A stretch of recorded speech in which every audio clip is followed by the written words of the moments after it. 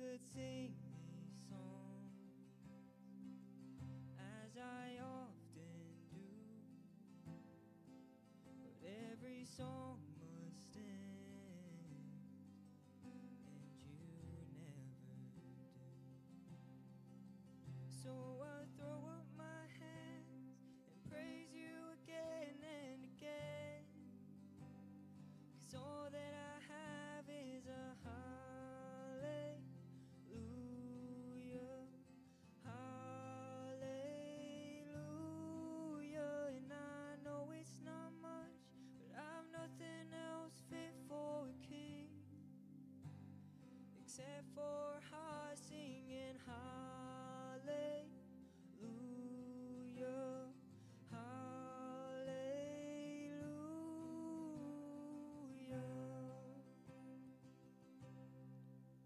I've got one response, I've got just one move,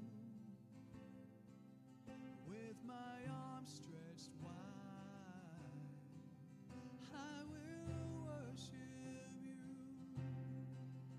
So I throw up my hands and praise you again and again, 'cause all that I have is a hallelujah, hallelujah. And I know it's not much, but I've nothing else fit for a king except for a heart singing hallelujah, hallelujah.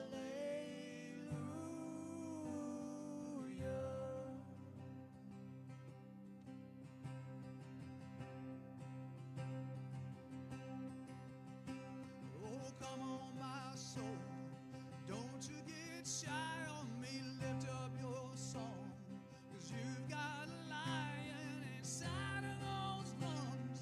Get up and praise the Lord. So come on, my soul, oh, don't you get shy on me, lift up your song, 'cause you've got a lion inside of those lungs. Get up and praise the Lord. Oh, come on, my soul, don't you get shy on me, lift up your song, 'cause you've got a lion inside of those.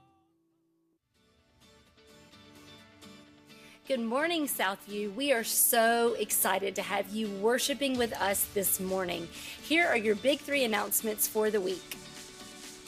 Our missions ministry is having a fundraiser dinner and silent auction next month on Saturday, March 18th. The cost for these tickets for a chicken plate is $8. We'd love for you to come and support missions in this way by texting the word ticket to 910-424-1298. Hey guys, you don't want to miss this year's 2023 men's retreat. Last year's was amazing. God did such a phenomenal work, so you don't want to miss it. The cost for that trip for an adult guy is $175. Youth guys are $110 with a deposit due of $50. You can go ahead and sign up by texting the word retreat to 910-424-1298. And believe it or not, Vacation Bible School is right around the corner beginning June 5th. We would love for you to be a part of serving these children in this amazing way. Everything from teaching to crafts. If you would, please just text VBS to the number 910-424-1298. There's more information to come about that, but you don't want to miss it. We encourage you, for all the other announcements, to download the Southview Baptist Church app at Google Play or iTunes, and you'll be able to find all the other information there. So take a moment and download our app. And there are multiple ways for you to give. You can give online through the app, or you can give on either side of the sanctuary in the giving boxes located near the exits. And if you're a guest with us visiting today, we would love to begin to connect with you. So if you'll just text the word connect to that same number, 910-424-1298, and this lets us know how we can get in touch with you, begin to minister to you, and how we can pray for you. So thank you for worshiping again with us today.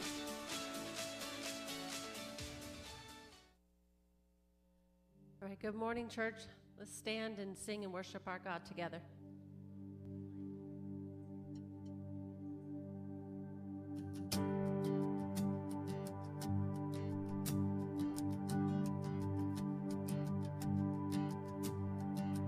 Who am I that the highest King would welcome me? I was lost, but he brought me in. Oh, his love for me. Oh, his love for me. Who the sun sets free, oh, is free indeed. I'm a child of God, yes I am. Free at last he has ransomed me, his grace runs deep.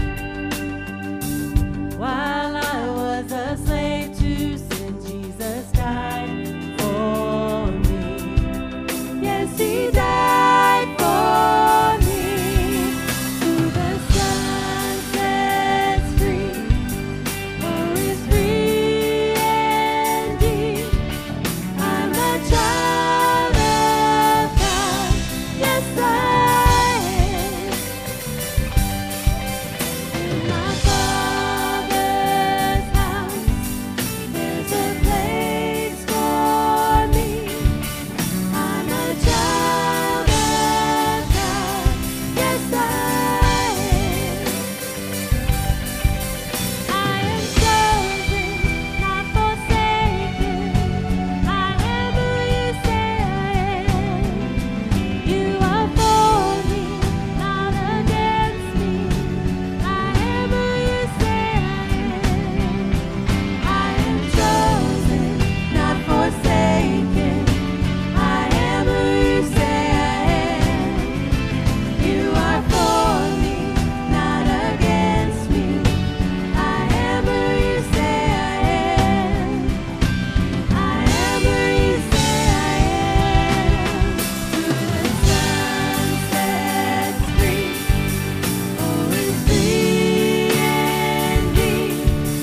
I'm a child of God, yes I am.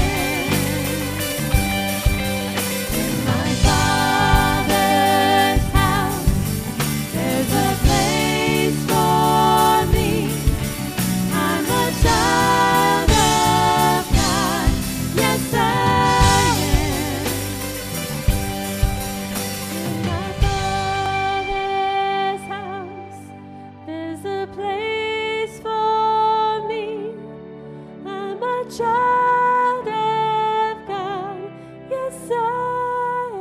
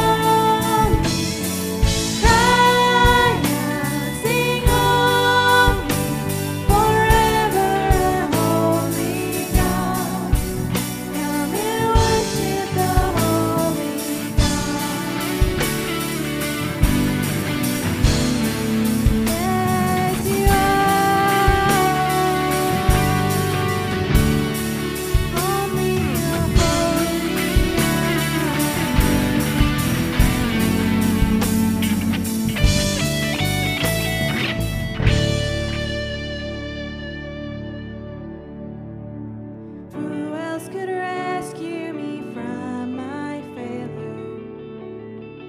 Who else would offer his only son?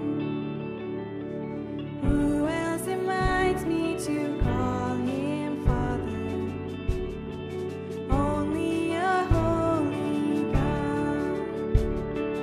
Only my holy God. Come and behold the one and the only.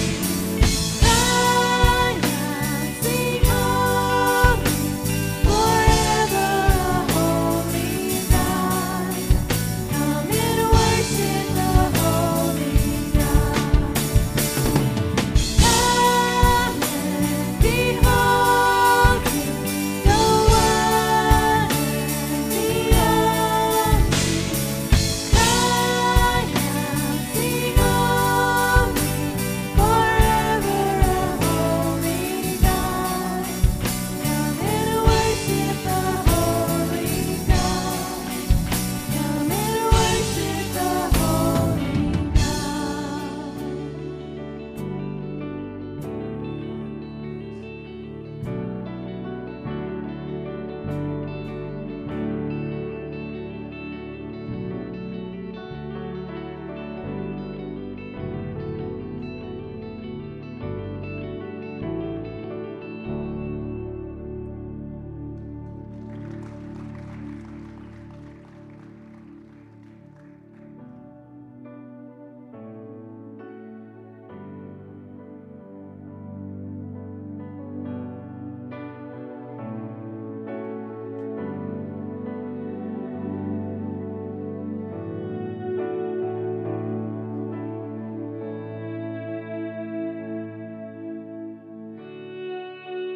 To your hands I commit again all I am for you, Lord. You hold my world in the palm of your hand, and I am yours forever.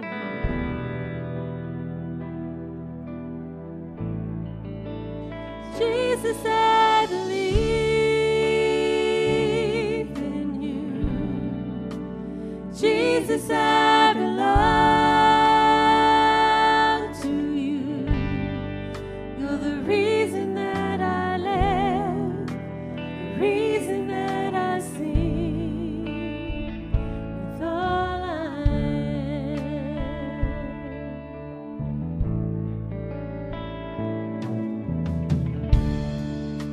I'll walk with you wherever you go, through tears and joy.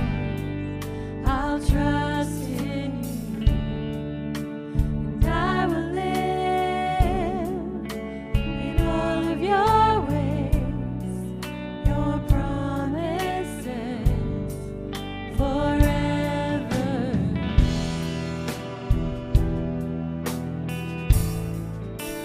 Jesus, I believe in you. Jesus, I belong to you.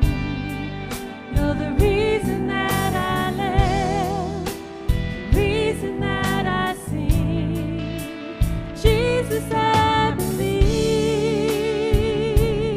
in you. Jesus, I belong to you. You're the reason that I live, the reason that I sing with all I am.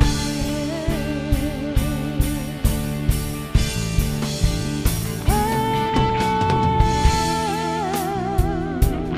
I believe.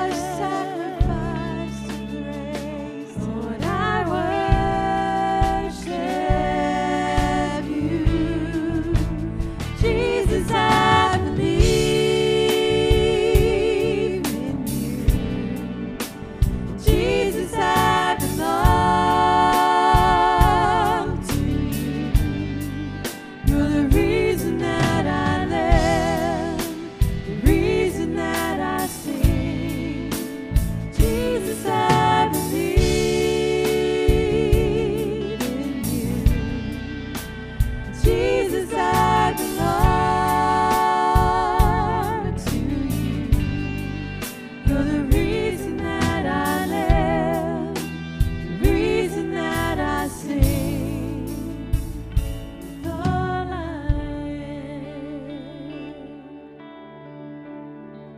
You're the reason that I live, the reason that I sing, with all I am.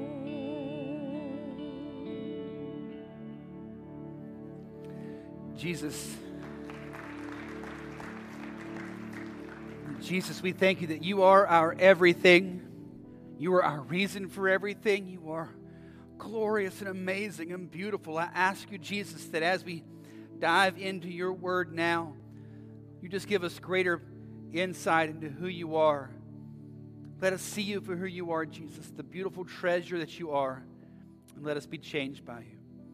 We love you. We pray this in your name. Amen. Amen. You guys can have a seat.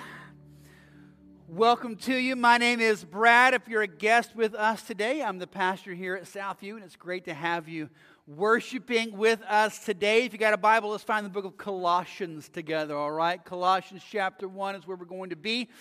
We began last week a series in the book of Colossians that we're just calling Jesus is Greater Than Everything, because what the point of the book of Colossians is trying to show us is that Jesus is greater than everything.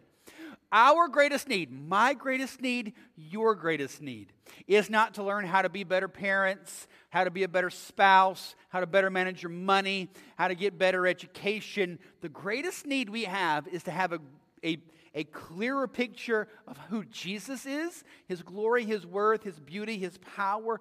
As we see clearly who Jesus is, this now impacts and changes everything about us. And this is what the book of Colossians is all about. Colossians is about showing us the glory and beauty and worth of Jesus. The point of Colossians to show us how colossal, huge Jesus is. In fact, commentator, theologian, man named Henry Ironside said that there's no greater explanation of who Jesus is ever written than in the book of Colossians. So we're going to dive into Colossians and see who this great Jesus is. So if you've been with us for long, you probably heard me refer to Matthew chapter 13, verse 44. It's one of my favorite verses, one of my favorite parables of Jesus. It's kind of a foundational verse for just life and ministry and Bible teaching and all of that. It's the story of Jesus telling about a man who is walking through a field, finds treasure, and the treasure is so glorious, he buries that treasure back in the field, and with great joy, he goes and sells off everything he has so that he can go buy that field and get that treasure. And the idea behind the parable is Jesus is the treasure. And when you see how glorious and amazing and awesome and beautiful Jesus is, you gladly turn away from everything this world has for you because you just want Jesus. He's that worthy. And so as we dive into Colossians, what I want you to kind of do is think of the book of Colossians like a field, all right? And every week we're going to come in here and we're going to dive and dig deeper and deeper and deeper into this field, hopefully by God's grace, unearthing more of Jesus and seeing how glorious and amazing and worthy He is. So we're going to be in Colossians chapter 1, verse 15.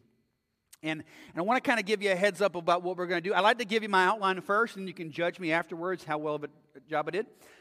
So we're going to see two truths and a conclusion. All right? So our two truths that we're going to see are this. One, Jesus is God. Two, Jesus is our sacrifice. All right? Those are the two big truths, the pillars that everything is hanging on. Jesus is God, and Jesus is our sacrifice. Therefore, our conclusion is you and I must abandon everything else so that we can worship, pursue, and obey Him. All right? When you see Jesus for who He is God, He is your sacrifice, you see Him for who He is, you have no other option but to abandon everything and just chase after Him. Right? That's our big idea. So let's tackle our first truth, all right? Jesus is God, all right? First truth I want you to, foundational of Christianity. Jesus is God. He's not just a good teacher. He's not just a good prophet. He's not just a good miracle worker. He's not one path of many to God. Jesus is God. All right, so Colossians chapter 1, let's pick it up in verse 15. I have to find the book of Colossians first. There we go. Colossians 1, verse 15. We'll kind of walk through it. And if you're new here, kind of what we do is we kind of walk through the scriptures and we'll just sort of read a little bit and talk a little bit, read a little bit and talk a little bit and work our way through it. All right, so Colossians 1, verse 15. He, that's Jesus, is the image of the invisible God, the firstborn of all creation. All right, so what does that mean? He's the image of the invisible God. The word image is icon. That kind of translates into an English word. We have like an icon. It means image, right? It means a stamp, a picture of something. So they would have coins with the inscription, the picture of Caesar on it. And for many, they never physically have seen Caesar in their entire life, right? He's in Rome, and they're in the far-flung parts of the empire. They've never actually physically seen Caesar, but you can pull out a coin and see the image and likeness of Caesar, and you know that's who Caesar is. And this is the way it's describing Jesus. Jesus is the visible image of God. You want to know who God is? You look to Jesus. Right? Jesus is God. He goes on to say he's the firstborn of all creation. This doesn't mean that Jesus was created. The word firstborn can mean place of position. Like he's above all creation. He's Lord of all creation. He is the source by which all creation has now come. And he kind of emphasizes that again in verse 16. Look at 16. For by him, again, that's Jesus, for by him all things were created, in heaven and on earth, visible and invisible, whether thrones or dominions or rulers or authorities, all things were created through him and for him, right? It's making this emphatic point. Jesus is God. Jesus is the creator. What all things did Jesus create? All, right? All things. In fact, it even goes into getting into the spiritual world. It's describing thrones and dominions and authorities and powers. It's believed that these are talking about different kinds of angelic beings, right? Good angels, demonic angels, whatever. The idea is everything in heaven, on earth, everything that's been created, every person, every place, everything, every animal, everything is created by God. Not only was it created by God, I love the last little part of verse 16. All things were created through him, and then all things were created for him. Everything that exists for one purpose, the glory of Jesus Christ. You exist today. You were created by God for one reason. That's one of the questions that people always ask. Why were we created? Why were we created? And some people would say things like, well, you were created because, God wanted a relationship with you, which is true. But the reason that God created you was not because God needed a buddy. All right? It wasn't like God's like lonely. It's like, I got a lot of space up here. I need somebody to hang out with. I know. I'll create people. Well, he didn't do that for two reasons. Number one, he already had perfect community in the Trinity. Father, Son, and Holy Spirit. He didn't need anything. He is totally and complete. God is in need of nothing. That includes companionship, right? He didn't need you. Second is this. If God created us because he needed a friend, then that means he did a really lousy job of solving his own problem. Right? Because all we did was rebel against him. The point of you and I being created was not because God needed us. It's because he created us just out of an overflow of his glory, just to glorify himself. Good, bad, whatever we end up with our lives, it's all for the glory of God. This is what I love about atheists. They're like, no, God doesn't exist, despite the fact that they literally are breathing is pointing to the fact that it's all for God's glory. Like, you exist for the glory of God. You can't escape it. Jesus created you. Jesus created you for his own glory. And Jesus has authority over all things. It keeps on going, verse 17. He is before all things, and in him all things hold together. Everything, I love that phrase, all things hold together. In other words, Jesus is not only your creator, Jesus is your sustainer. You continue to exist today because Jesus deems it so. Right now, the synapses in your brain are firing, and your heart is pumping blood, and your lungs are expanding and contracting because Jesus tells them to do so. You exist and continue existing because Jesus desires you to. He didn't just created you, He sustains you. The fact that you're sitting in this room right now, breathing, is only because of Jesus. He is God. He is your creator. He is your sustainer of all life. And then he keeps on going, building this argument even more. Verse 18. He is the head of the body, the church. He is the beginning of the firstborn from the dead, that in everything he might be preeminent. So it says he's the head of the body, the church. So think about the idea of head. So head means a couple of things. Head can mean a position of authority, right? Like a head coach, head of state, right? That's the position of authority. They're in charge. But head is also like the beginning, the source of something, like the head of a river or the head on your body, right? If your head gets removed from your body, you stop living, right? There are a lot of parts of your body that you can lose. Your head just ain't one of them, right? And so you need the head. The head, as Jesus as our head is, Jesus is our Lord. He is our master. We obey him. And he is the head in that he's the source of all life for us. If we get cut off from Jesus, we have nothing now, right? This is the idea. Who is Jesus? It also says in 18, the firstborn from the dead, speaking of his resurrection. Now again, that idea of firstborn, we saw that earlier, firstborn from creation, now firstborn from the dead. That doesn't mean that Jesus was the first person ever resurrected from the dead. He wasn't, right? Jesus rose people from the dead before his resurrection. The Old Testament's filled with people being risen from the dead. But when it says he's the firstborn from the dead, that means his resurrection is different. His resurrection is the resurrection that makes all others possible. You and I are going to experience the resurrection from the dead because of Jesus' resurrection. He's the one that makes all of that possible. So you have Jesus, right? God, creator, sustainer, source of life, giver of all things. And the idea is it's building and building and building and building and building so that you can get to that last part of verse 18.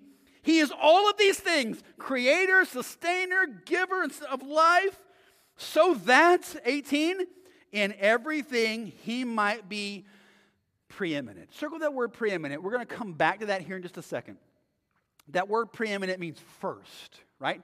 Because Jesus is all of these things, we must see him for who he is and put him in his proper place. And then 19 and 20, for in him all the fullness of God was pleased to dwell. Every ounce of God resides in Jesus, right? Jesus is not one fraction less God, right? All the fullness of God dwells in Jesus. And because of that, verse 20, through him to reconcile to himself all things, whether on earth or in heaven, making peace by the blood of his cross. What he's saying is, because Jesus is God, he's the only one who can reconcile us to himself. No one else can step in there. God, since we sinned against God, rebelled against God, only God can reconcile us to himself, and Jesus is God, right? And we'll come back to hit that here in just a second also. But look back up at verse 18, right? So all of these things are true of Jesus. Jesus is God, right? This is our big truth we're trying to help us understand. Jesus is God. This is who he is. He is our creator. He is our sustainer. He is our giver of all life. Apart from him, we have nothing. Apart from him, we do not exist. He is God, right? He holds all in his hand. Apart from him, we have nothing. And the idea is that we see him as this, understand him as this, have our spiritual eyes open to treasure him as this, so that, verse 18, in everything he might be preeminent. Some of your translations may have a different word there, may say so that he may be first in all things, which is good. But I prefer the word preeminent. I think this is a better translation. Here's why. What does the word preeminent mean? Preeminent doesn't just mean you're first. Preeminent means you're so far superior, there's no point in ranking anything underneath you. Does that make sense? It's not like there's a difference between, something is first, second, and third, but it's a close first, second, and third, right? It's nip and tuck. Preeminent is different. Preeminent is you're so far above, just forget the list. There's no point in ranking anything else because this individual, this thing is preeminent. And that's the way it's describing Christ here. It's not that Jesus is first among all these other things, first among this, and first in the list of your life.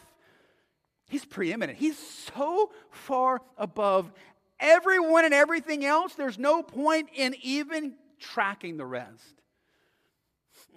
Let me explain it this way. Here's the difference. Guys, imagine you went home today and you said to your wife, I've been thinking, and I have a really long list of ladies, and I love them all, and they are all vying for top place in my life. But I want you to know something. You're first. How do you think that goes? What do you think the response is going to be to that? Do you think your wife is going to be like, ever since I was a little girl, I dreamed that someone would say that to me one day. I got a whole list of ladies that I'm after, but you're number one. Yeah, that wouldn't go well, right? You would immediately be calling me going, hey, can we get on your calendar for this week? I think I just stepped in it. I think I just made a mistake. The point is supposed to be that your wife is so utmost in your thoughts and affections, there is no list. Right? She's so preeminent in your mind, there is no ranking underneath. You just burn the rest of the list. And this is the way he's trying to describe Jesus and us. Listen to me.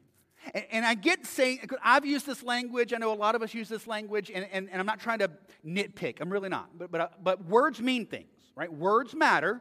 Words have meaning. Words have definition. So we need to make sure we understand what it is we're saying. When we say things like, God is first in my life, or Jesus is first in my life, I know what we're trying to say, but I want to just caution us to think through this. Not that you're meaning this or trying to say this, but I just want us to think through this. I think very easily what we can do is we have so many things that we love and chase after in our life, and we just try hard to make God be a big part of it. Jesus is the big part of my life. And I try my best to make Jesus first in my life.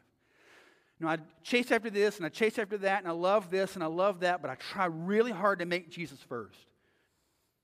How is that different than our hypothetical scenario with the husband and wife? Jesus, listen, I'm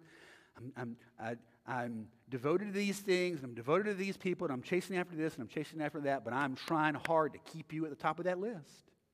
Isn't that exactly the way we talk about it? But Colossians 1:18 says, no, you're getting it twisted. The point of Jesus is supposed to be that when you have the eyes of your heart open to see how glorious and amazing and beautiful and worthy and what a treasure he is, he becomes so preeminent in your thoughts, the rest of the list just gets burned. Like there is no list now. There is nothing. It's just Jesus, because Jesus is so far greater than everything else, right? That's the whole point. And Jesus is going after this. But I'll show you Luke chapter 14 there. Luke chapter 14, verse 26. Jesus is saying, if anyone comes to me and does not hate his own father and mother and wife and children and brothers and sisters, yes, even his own life, he cannot be my disciple. What's he saying there? So is Jesus saying that you have to actually hate your family? Like you have to just despise and loathe your family? I know some of you came from jacked up backgrounds. You're like, wait, Jesus says I get to hate my parents? Check, right? I'm all in, man. Christianity is awesome. No, that's not exactly right. He's getting at this idea of preeminence. This idea that, no, if you want to follow me and be my disciple, you have to see how glorious and beautiful and worthy I am to the point where there is no other list. It is not, yeah, I got time, sure. So, I mean, what are the idols? What are our big idols? Family. It's huge, right? Do you think it's by accident that that's what Jesus went after? Do you think he was just spitballing and it just accidentally came out of his mouth? Or as God, he knew there are certain things you're going to want to fight to maybe have first. And so I need to go specifically after that. Is Jesus so preeminent in your affections, your family doesn't even make the list after? Now that's hard. That's tough. What does that look like and what does that mean? We can talk through all of that. But what I want you to understand is, again, this difference between trying to figure out where Jesus fits in your order with your family or your life. Your own life, your dreams, your hopes, your desires, all the stuff that you are convinced God created you to do.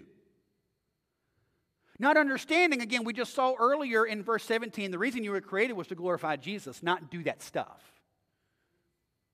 And so maybe he says, no, you don't get to do that. But I want you to glorify me in this way. Right? What if that happens?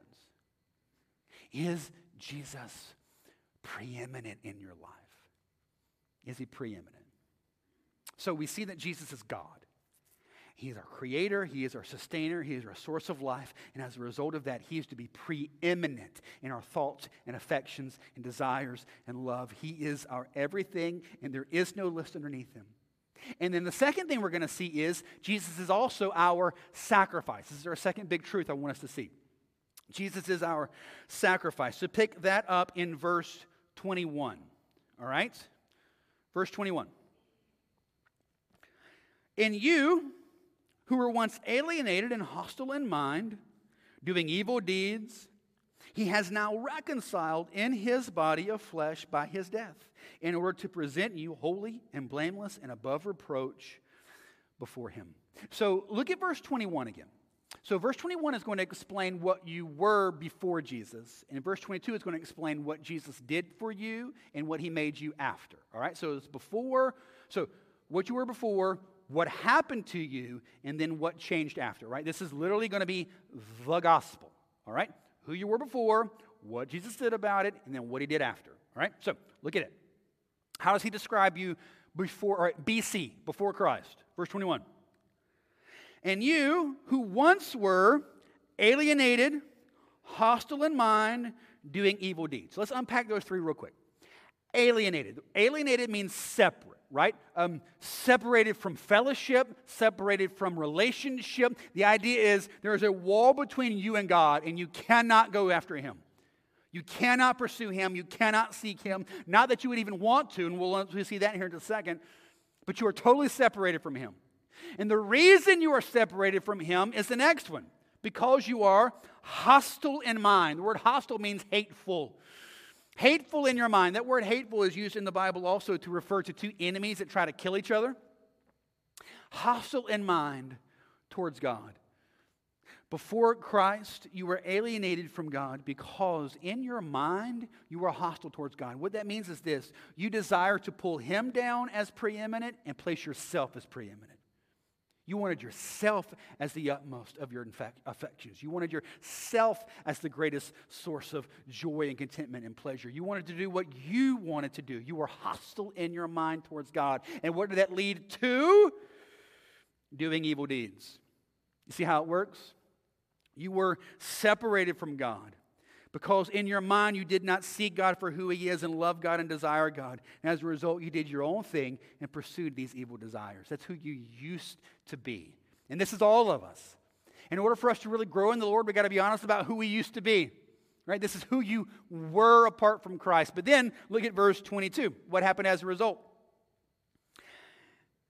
Those who used to be that, verse 22, he, that's Jesus, has now reconciled in his body of flesh by his death in order to present you holy and blameless and above reproach before him. Look at that phrase, he has reconciled in his body of flesh by his death. So the word reconcile means to take two opposing people or forces and bring them together in perfect union, all right? You're separate, you're opposed, you're at war with one another. Reconcile means to bring those two together in perfect union.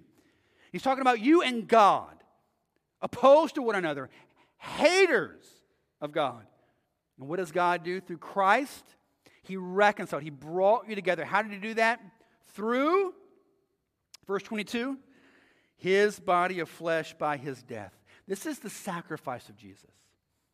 Theologically, we would call this sacrificial atonement.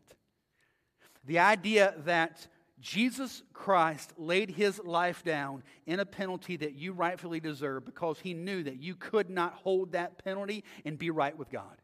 So he put himself in your place. Through his body laid down for you in death on the cross, he sacrificed himself for you.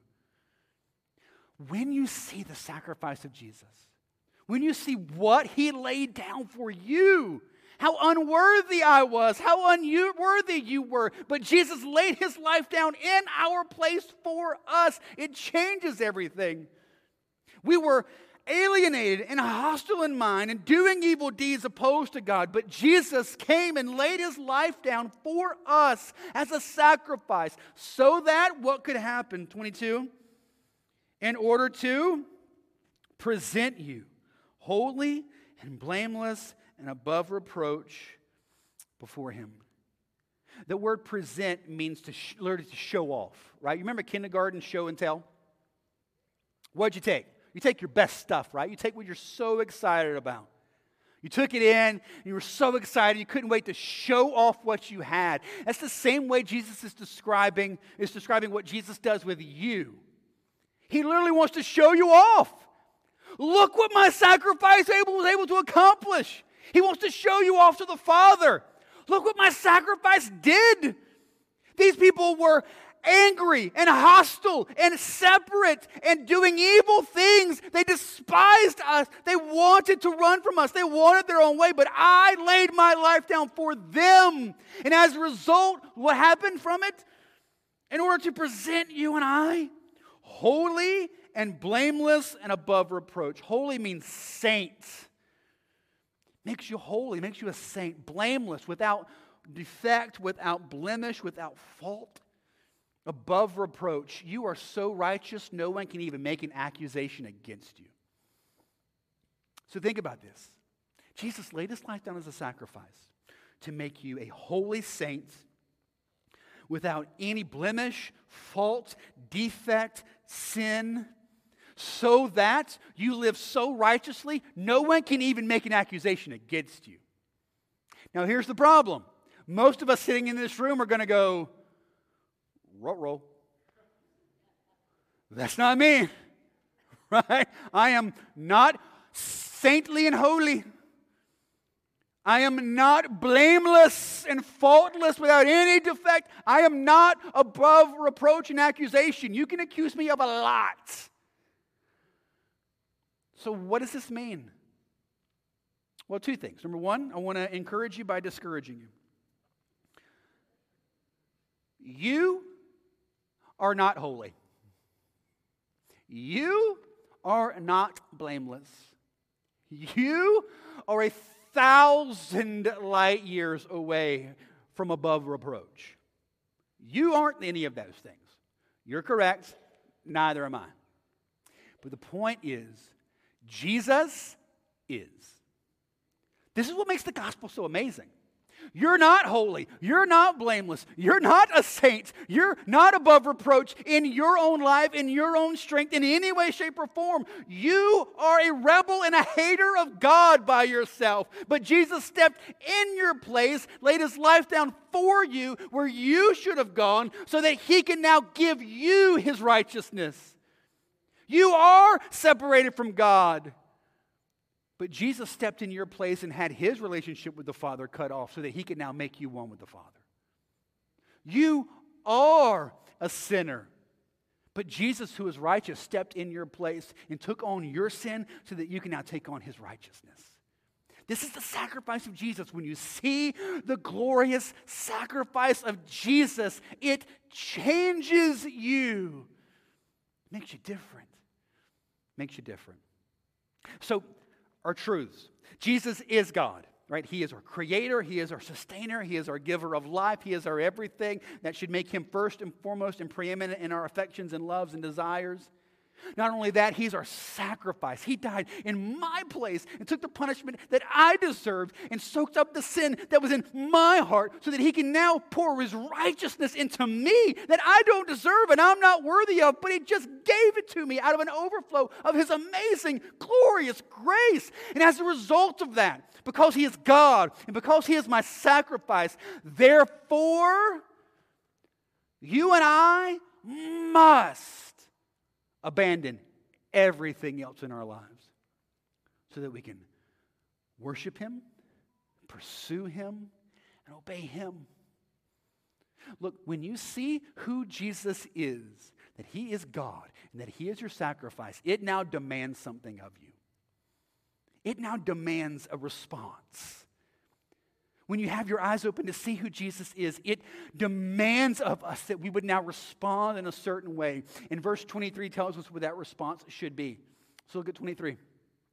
So verse 22 is going to tell us that Jesus gave his life so that he could present us as holy, blameless, above reproach. And then verse 23, if indeed you continue in the faith, stable and steadfast, not shifting from the hope of the gospel that you heard, which has been proclaimed in all creation under heaven, and of which I, Paul, became a minister.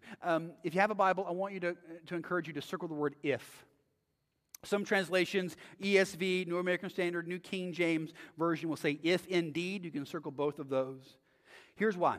So don't scoot by the word if. So in the Greek, and I tell you, I try to refrain going Greek geek on you unless I feel like it's significant, and I think it's significant. So as you look at verse 23, it says if. In the Greek, this is a strong emphatic. Literally in the Greek, it's going to say if, surely if indeed if. If. The point is supposed to be that that's a word that you circle 14 times and underline 10 times and have 20 different arrows pointing at it. It's a big if, it matters. Don't skate past it. Jesus will do this in you. Jesus will present you to the Father, holy and blameless and above reproach, if what? You continue in the faith, stable and steadfast, not shifting from the hope of the gospel. You are only going to be presented as this before the Father by Jesus if you continue in the faith. So what does this mean? First, what does it doesn't mean?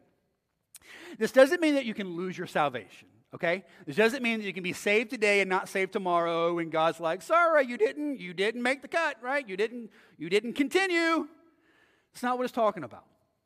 What it's talking about here is the evidence that you've seen Jesus for who he is, and yet you've trusted Jesus and his sacrifice for you, and you've allowed Jesus to make you new, and you're following Jesus. The evidence for that is you now continue in that faith.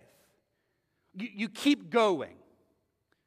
So again, let's just get really super practical and metal in your business just for a quick second. The evidence that you are a Christian, I need you to hear this. The evidence that you are a Christian is not you got baptized when you were 7. The evidence that you are a Christian is that you love Jesus with all your heart when you're 27, 37, 47, and 57, and 97. You continue in the faith. It's not just, I did that thing, I'm good. I prayed that prayer, asked Jesus into my heart, I got baptized, my mom has a little certificate in a drawer somewhere. I'm good. No. The Bible is going to say you're only right with God if as a result of that you continue in faith in the Lord. What do we do with people? What do we do in situations? Again, if you've been in church for long, you have seen this. You have seen people just, get saved and get on fire for the Lord. I mean, I've been here 4 years, going on 4.5 years, and we've seen it a bunch just in my time here. People come in, they get saved, They get excited. We baptize them. Like, oh, it's awesome. And they're super pumped. And then, like, it varies. Sometimes it's 3 months. Sometimes it's 6 months. Sometimes it's 5 years. You look around and go, so where'd Bob go? What's up with him? I don't know. Have you reached out to him? Yeah. He's like, yeah. I'll try to get back to church one of these days. What? I thought Jesus changed you. Yeah. I got saved. Is that continuing in the faith? Is that continuing? Next, just to make sure we don't understand, he explains what continue in the faith means. Continue in the faith, how? Being stable, steadfast, and not shifting from the hope of the gospel. Stable means you have a foundation that you build on. This is the foundation I'm building my entire life on. Right? You're stable. Next, steadfast. Steadfast literally means to stay. The word steadfast literally means in the Greek, sit down. You are sitting down in this, and you are not moving. And then shifting. The word shifting has movement as well, but it's a little different. Shifting is sort of like a drift. Right? Like you go to the beach, and you go out and play with your kids in the ocean. You're out there for 10, 15 minutes, and you're like, all right, let's go back up, guys. And you walk right back up, and you're like, where'd our stuff go? Where'd your mom go? The rapture happened? Like, what's happened? What's going on? You're looking around, and you look, oh, wait, our stuff is a half a mile that way. What happened? So what happened? You walked straight into the ocean. When you were done, you walked straight out of the ocean. What happened? While you were in the ocean, the tide shifted your position. You drifted, and you drifted so subtly, you did not even realize you were doing it. And then you look up 10, 15 minutes later, and my goodness, look how far we've shifted. And this is the way it's describing this here. We can so subtly, so slightly shift in this culture. You look up one day and you're like, whoa, where? I don't see Jesus anymore. We are to continue in the faith. Continue in the faith. Don't stop. So my question for you, have you continued in the faith? Have you seen Jesus for who he is? And as a result of seeing Jesus for who he is, that he is God. He is your creator. He is the sustainer and giver of all life. Not only that, I've sinned so much against this amazing and glorious God, but he was so awesome that he, like other religions, say, okay, here are the things you have to now do to work back into God's good graces. No, he didn't do that. He came to me and he died in my place. I deserved death. I deserved punishment. I deserved wrath. And he stood in my place and took it all for me as my sacrifice. And as a result of that, I have to give my whole self to him. I have no choice. Where else can I go? Has that been your life? Is that what you have done? If the answer to that question is no, I want to encourage you today. Trust by faith in Jesus. He is God, your creator, your sustainer, your giver of all life. And you sinned against him. You have sinned and rebelled against him. You have gone your own way, done your own thing, pursued your own path. You have been separate from him. You have been hostile in your thinking towards him, and you have been pursuing evil deeds. But Jesus Christ died in your place as your sacrifice.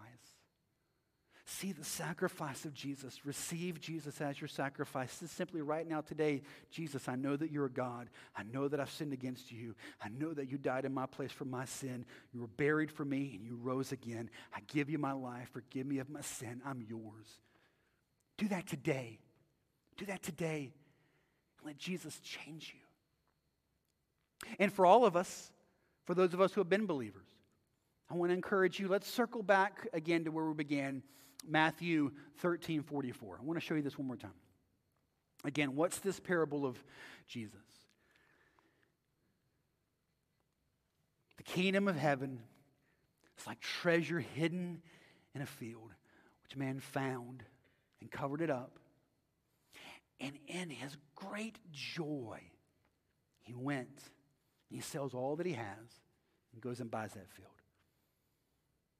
Do you see Jesus as the greatest treasure? Is Jesus your greatest treasure? So again, we're studying the book of Colossians. And as you read the book of Colossians, it has 4 chapters, and it breaks down 2 and 2, right in the half. Chapters 1 and 2, and chapters 3 and 4, there's kind of a divide. So here's how Colossians breaks down. We're going to see this as we study. Chapters 1 and 2 of Colossians focus just on Jesus. Who is Jesus? Why is he glorious? What did he do to save you from your sin? How do you follow him and turn to him in faith, right? It's just, the first 2 chapters is just Jesus, Jesus, Jesus, Jesus. This is who Jesus is. And then the second set, chapters 3 and 4, get into the practical stuff. All right, now how do you be a husband? How do you be a father? How do you be a mom? How do you be a wife? How do you be a good employee, an employer? How do you stop doing bad things? All that kind of stuff. The practical faith. Living it out. Colossians on purpose begins with, this is who Jesus is. You have to see who Jesus is. You have to have the eyes of your heart open to see how glorious and awesome and beautiful and amazing Jesus is. And as that happens, now we can talk about how you live that out as a husband and a wife and a mom and a dad and an employer and employee, how you stop doing sin. The problem is people come in and chat, and they always want to jump to the practical. Tell me how to be a better this. Tell me how to be a better husband, a better wife, a better mom, a better dad. How to fix my finances. How to stop doing that sin that's, it's really hard. It's just a strong temptation. How do I stop doing that? They always want to jump to the practical. Tell me how to stop doing that thing, or how to start doing that thing, or be better at that. And the problem is, we're jumping over Jesus. Now, you wouldn't say that, and you wouldn't mean that, and if I tell you that, you would go, whoa, no, I'm not. But what the whole book of Colossians is trying to show us is, when you see Jesus for who he is, when the eyes of your heart are open to really see Jesus for who he is, now living out the practical, you're actually empowered to do that. And Colossians is going to give us instruction and practical guidance, and it's going to talk through all those things. Pastoral help and instruction. But the ability to do that, the power to do that, the impetus to do that is going to come from you seeing who Jesus is. So I'm going to ask our band to come up. And what we're going to do today as we end our time together is we're going to spend just some time praying. I just want to let you have time to pray, okay? And in this, what we're going to see, what I want to encourage you to do is just spend a little time before the Lord, asking God to reveal to you who Jesus is. In fact, I've got a couple of prayer prompts I want to throw your way. Just some things to think through as we end our time together. Number 1, ask God to give you eyes to see Jesus for who he truly is. The only way we're going to see Jesus, and we saw this last week in the beginning of Colossians, that the Apostle Paul is praying that God would do this in us. Same thing for us. We're praying that God would do this in us because the only way we're going to really have this or experience this is if God does it, right? So first, I want to encourage you to take some time today just asking God to give you eyes to see, spiritual eyes of your heart to see Jesus for who he really is. Second, ask God to remove the things in your life that make it difficult to see who Jesus is. For me, when my vision of Jesus gets blurry, and it does, there's no doubt. For me, when that happens in my life, it's usually because there's some kind of sin blocking that. Some kind of pride, jealousy. I'm focused on myself, self-pity, self-doubt, condemnation. Or maybe there's sin in my heart that I'm just not plucking out, repenting of, and getting rid of. Maybe there are these worldly ideas and philosophies that I'm grabbing onto that are supposed to help me, but they don't actually point me to Jesus. All of these things cloud up our vision. They cloud up our ability to see Jesus for who he truly is. Ask God today to show you what might be clouding your vision of Jesus, and then if it's something you need to repent of, pluck out, stop doing, run away from, go home and throw away, whatever, do it. Get rid of anything in your life that's stopping you from seeing Jesus for who he really is. Get rid of it. And then third, I want to encourage you to take some time today and commit to God that you will dig into his word in order to uncover Jesus as your greatest treasure. The Bible says that creation points us to God, right? The beach, the mountains, a newborn baby, like all these things the Bible would say, Romans 1, that these things exist to show us that there is a God and to push us to him, right? That's important. It's called general revelation, right? All humanity is given this to push us to knowledge of God. However, the Bible is also going to say that there's what's called special revelation. The only way you're going to know who Jesus is through the specific revelation given to you in his word. Commit today that you are going to dive into his word so that you can unearth the glory and beauty and worth of Jesus. If today you're saying, I just don't think I see Jesus the way you're talking about Jesus, I would bet my house, and I don't even own it, the bank does, so you can have it. More than likely, you're probably not faithful in the word. And I understand, man, there have been seasons of my life where I wasn't either. But it always led me to not seeing Jesus for who he is. This is the field that we are to dig into so that we can unearth the glories and beauties of Jesus. So I want to encourage you to bow your heads for me. And you can follow along those prompts, or you can just pray whatever comes to your heart. That's fine. But I want to encourage you to take a little time, and our band's going to lead us here in a moment, and they're going to sing over us as we're praying. But just take a little time, sit before the Lord, and ask God to give you eyes to see Jesus for who he is. Repent and turn from anything he shows you that's blocking your ability to see Jesus for who he is. And commit that you're going to dive into his word. Go digging in the field so that you can dig up that great and glorious treasure. Jesus, I pray today that you would show yourself to us, reveal yourself to us. Let us see your glory and worth and power and majesty. Let us be changed by you. We need you. We pray this in your name, Jesus. Amen.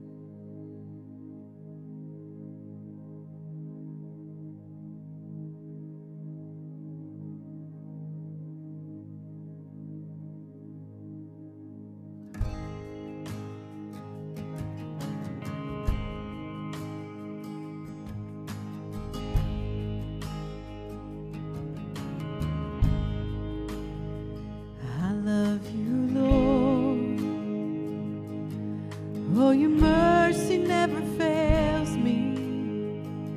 All my days I've been held in your hands. From the moment that I wake up until I lay my head, oh, I will sing of the goodness of God. And all my life you have been faithful. And all my life you have been so, so good. With every breath that I am able, I will sing of the goodness of God. I love your voice. You have led me through the fire in darkest night. You are close like no other. I've known you as a father. I've known you as a friend. And I have lived in the goodness of God. All my life you have been faithful. All my life you have been so, so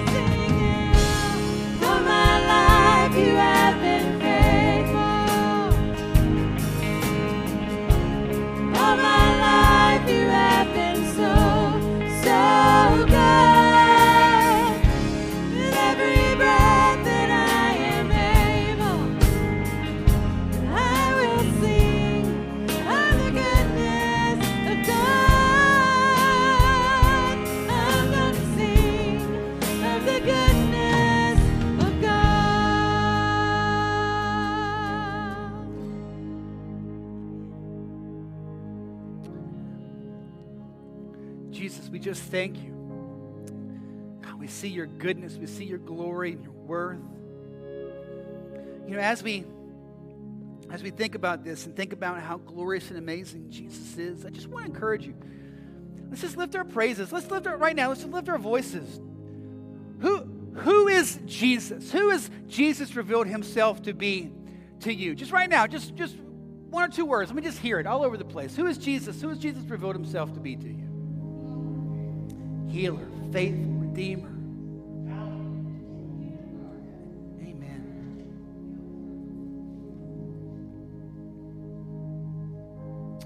What else? Amen. Amen.